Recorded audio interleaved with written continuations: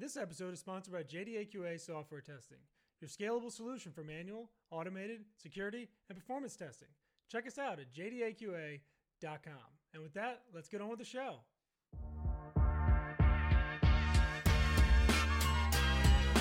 This is The First Customer, hosted by Jay Agner.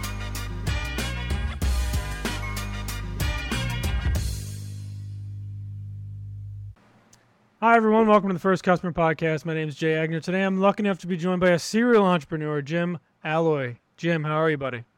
Okay. How about yourself? I'm doing great, man. The weather's broken a little bit. It's not a million degrees out. Summertime is starting to feel good again. So we have a lot of stuff to talk about. There's a lot of cool stuff. You have a lot of varied, things that you've done. You're not just an IT guy, but a lot of different cool, seemingly disconnected hobbies. And I'm wondering if we can find a common thread somewhere today. But take me back to where you started. Where'd you grow up, and did that have an impact on you being an entrepreneur? Gotcha. Yeah, I grew up actually in Reading, Pennsylvania, and in Strongsville, Ohio. I think that did have an impact on me. We had moved, and I had to get kind of adjusted to a new area, at the kind of age when, it's inconvenient to do so.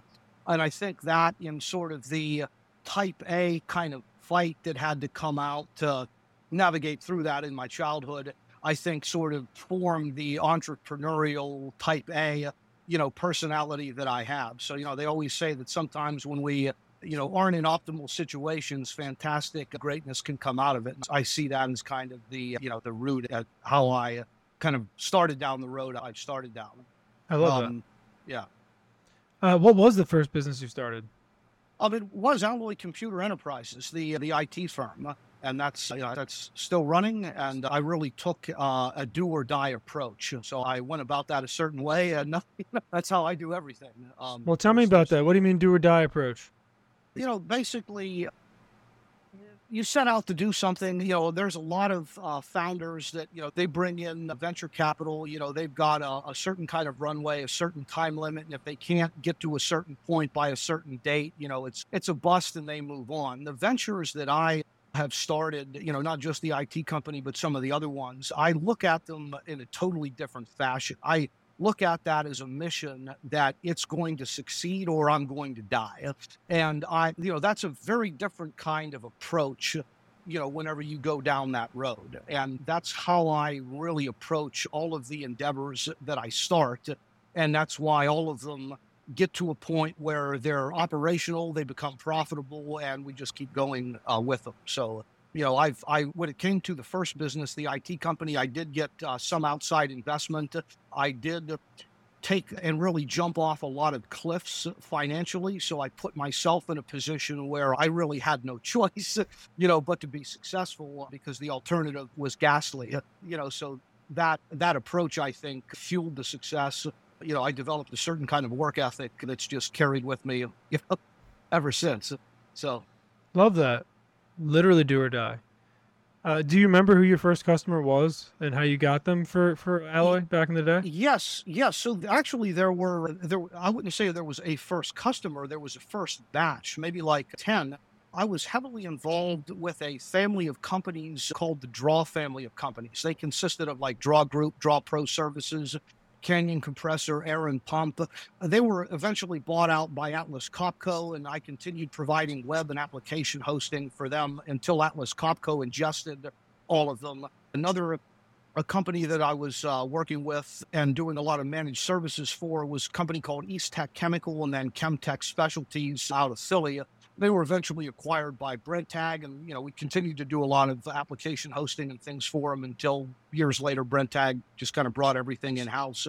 And the other company that really bought the entire suite of products and services that we offered right at the get-go was Diversified Mechanical. Now, their story was kind of interesting because they were an offshoot of the original Corbett's Corporation that pretty much built, the entirety or the majority of Atlantic City. That company split into like 5, 6, or I think 7 smaller companies that did specializations, and one of them was in Reading, and that's, how they found me, and we sort of, went forward and did all their IT stuff. I went to college, so just to kind of make the connection, I originally was going to college for electrical engineering, but like first year in kind of switched over to CIS and switched over to Alvernia College at the time, not university, so a while ago, because I liked how they did CIS compared to the other colleges in the region.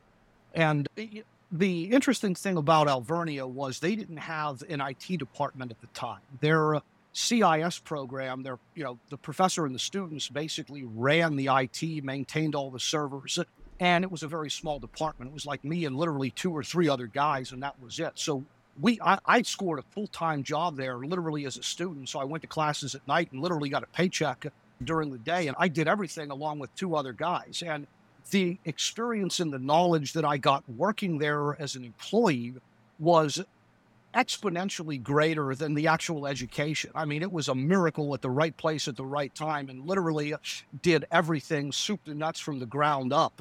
And with that knowledge, that's really what let me go out and start the company, because like I had it all.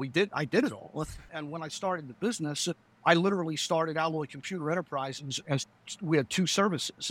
Dial-up internet access. We're competing with AOL and CompuServe. We had our own CDs. I had numbers all over the U.S. If you go out to my Instagram, I think I even have the picture of one of the original CDs up there, and also web hosting and email. So I had a server farm. I had a T1 coming into the facility where we had all this stuff. And, that's sort of how it started. It was a web hosting company and dial-up, nationwide dial-up internet access, and just went forward from there. Tell me a little bit about the other businesses that you started along the way. I see there's such a, it's something about Tapestry, and then there's like a data. There's like, it looked like, first of all, I've never seen as many founder CEO titles in somebody's background. And I think that I saw as yours. It was just like, every time I scroll a little bit further, I'm like, wow, he founded something else and something else and something else.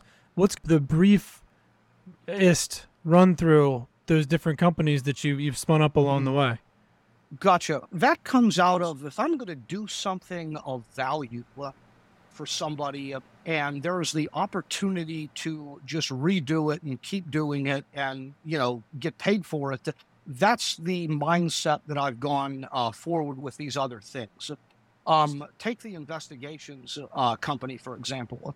We had a client that was actually from the UK, and he had some issues with his landlord about where he was and kind of, staying, and requirements to be occupying the property certain times and things like that. I'm not going to go into too many detail because this ended up going to court, and our evidence dossier got him exonerated. But the bottom line was they had contacted us to pull all their Google takeout and forensic, all their stuff from their, the actual cell phone and tablets, and basically show, because this guy always had his cell phone and, his devices with him, his watch, and they just needed to show that, look, what you're saying is impossible because you called me, I talked to you, it was the phone I have, and guess where the phone is? It was in the frickin' apartment. At that time. So, we went through that whole operation and produced a court dossier and essentially served his expert witness testimony there through that. And, he got kind of exonerated. He ended up reverse kind of suing the landlord, and they had to do a whole mea culpa, my bad, I'm sorry, whoops, that type of thing. And, that was something that, we didn't have Aloye investigations at that time. But after going through all those gyrations, I said, well, I'm sure we'll get more of this. So we might as well, stand that up. And, we had some other things come in since then that were more kind of investigative type, technology-based investigative endeavors. So that's what we use that for. The other ventures, the video game company, that was something I sort of wanted to do. I am a gamer, at least, but back in the day, I had time for it. And the genre of game, the Japanese-style role-playing game, was something I was always interested in. So ran down that road with geolocation, kind of during the Pokemon Go phase. And we got a prototype for that up, sought out some investor capital, couldn't get as much as what we were looking to. So, that sort of got put on hold because I've got a lot of other things going on. But what did get done is the geolocation IP. So that's actually available if, folks are standing up video games or, they want to utilize that. We definitely have that ready and raring to go, and we can work with video game companies to, kind of incorporate that into their games, and kind of in tandem with that, I've got the ebooks and the publishing. So if somebody's got a game and they say, look, I developed this game, I want to get it on iPad and iOS, I need to find a publisher, we do that because we've done that for iOS and Android to be able to get the initial demo and the initial playable files. So, we've been through all that, and, we function as that for sure. The other item being that Tapassery, the Apocalypse collection. I've always been interested in the Book of Revelation and the Apocalypse. I like the artwork from the tapestry from, Angers, France. And it was also the graphics are not copywritten, they're ancient. So, you can use those in a way that's not copyright, violative or whatever the word is for that. So I was able to sort of make a clothing and home products line with those, graphics kind of on there and designs, which, is kind of an interesting niche. It seems like those get sold. My gut is, because I've been in one of the Airbnbs of somebody that actually bought them, my gut is it's a certain kind of aficionado that likes older, I want to say Indiana Jones style, ancient Greek. They typically have their homes or offices decorated with, what look like replica artifacts from different periods of time. And these, pillows and different things just sort of fit right in with that decor. So, they're buying them. They're not buying them like it's an everyday brand, but there's definitely, a decent amount of sales going on. So I would imagine that it's, there's a certain type of individual that sort of fancies that stuff. And, I think that's that. We've got a comic book, kind of a rare comic book operation. I'm a big fan of, what I would call night type, Batman style comics. And the Anna Ishikawa She Gallery, it was a very interesting niche comic book. It was created by a gentleman named Billy Tucci up in New York. It was a female, hero. There's some Catholicism and, a religious conversion in the mix. I'm a big theology buff. I like, the apocalypse writings and different things like that. So there are some interwoven themes between the Catholic faith, the kind of heroic, work by day, fight the bad guys by night. And, that sort of ties together a common thread there. And other things, we've got some property that we rent out. So I figure, we'll just establish a property company, at some point we'll acquire more and just load that in there. And, I've always taken the position where if I'm going to do something, I'm going to do it. And we might as well stand something up and keep doing it. I love that. I do love that a lot. What do you think the difference is between a serial entrepreneur like yourself and a one-off entrepreneur that just has one business and that's all they do? I mean, I look at things from a very different perspective, and I'm not quite sure how that came about, but I'm way outside the box on just how I think, how I operate, how I look to make everything into an opportunity.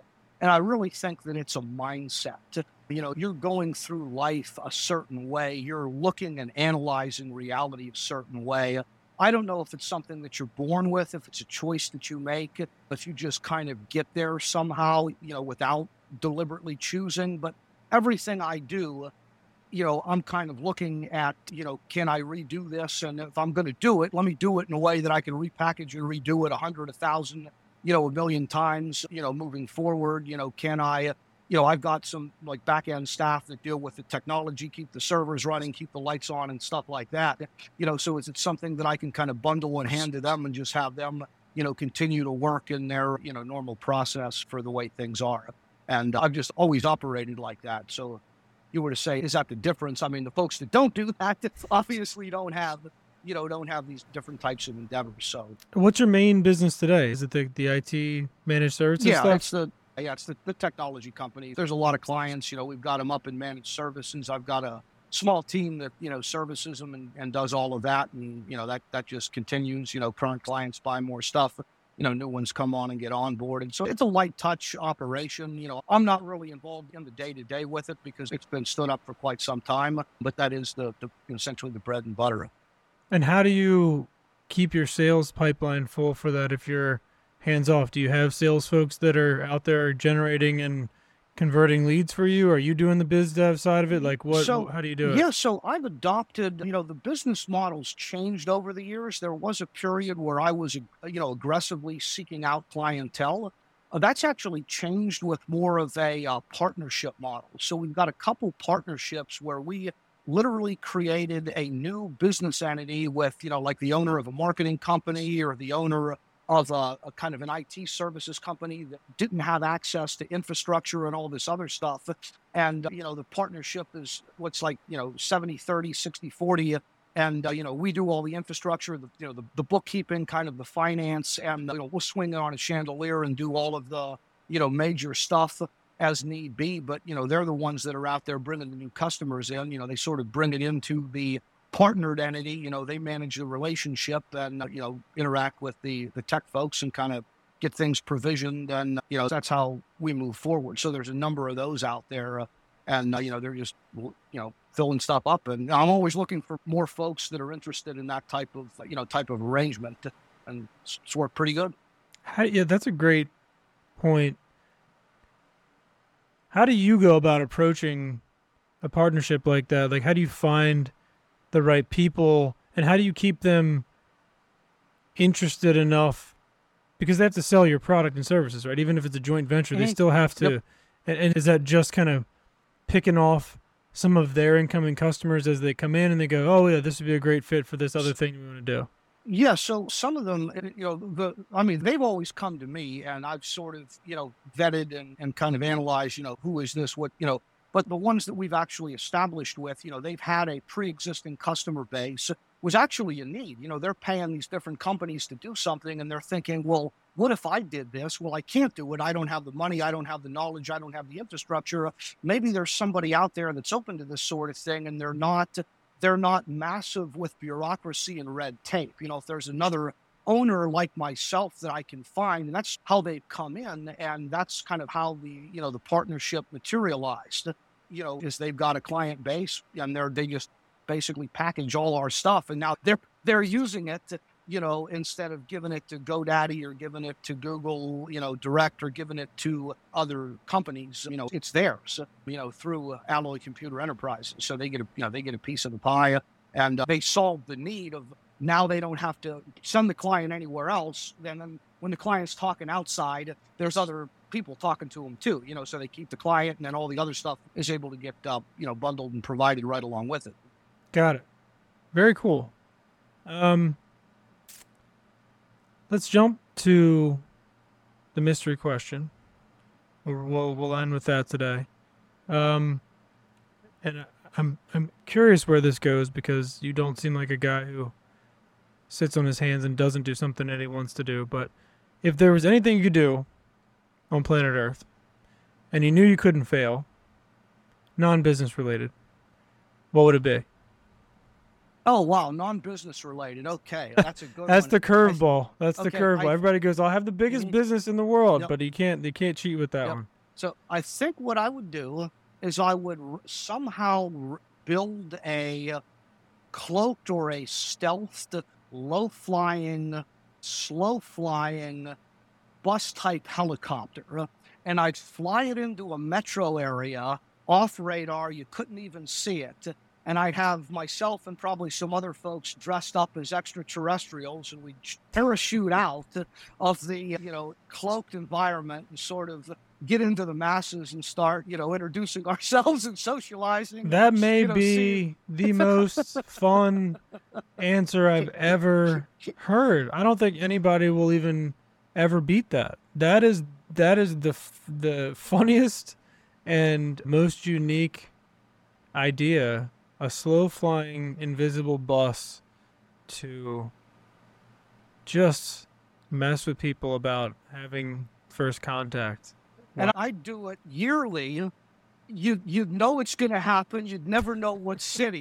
You do And like so comic it'd be books, like, man. is this This gonna it seems like happen? a good comic book story arc. I think I can see where this one grew out of. Very cool, man. Well, Jim, you've been great. If you want people to reach out to you, if they want to talk to you, what's the best way for them to do that? And then if they want to find Aloye or any of your other 75 million business entities, what's the best way to get in touch?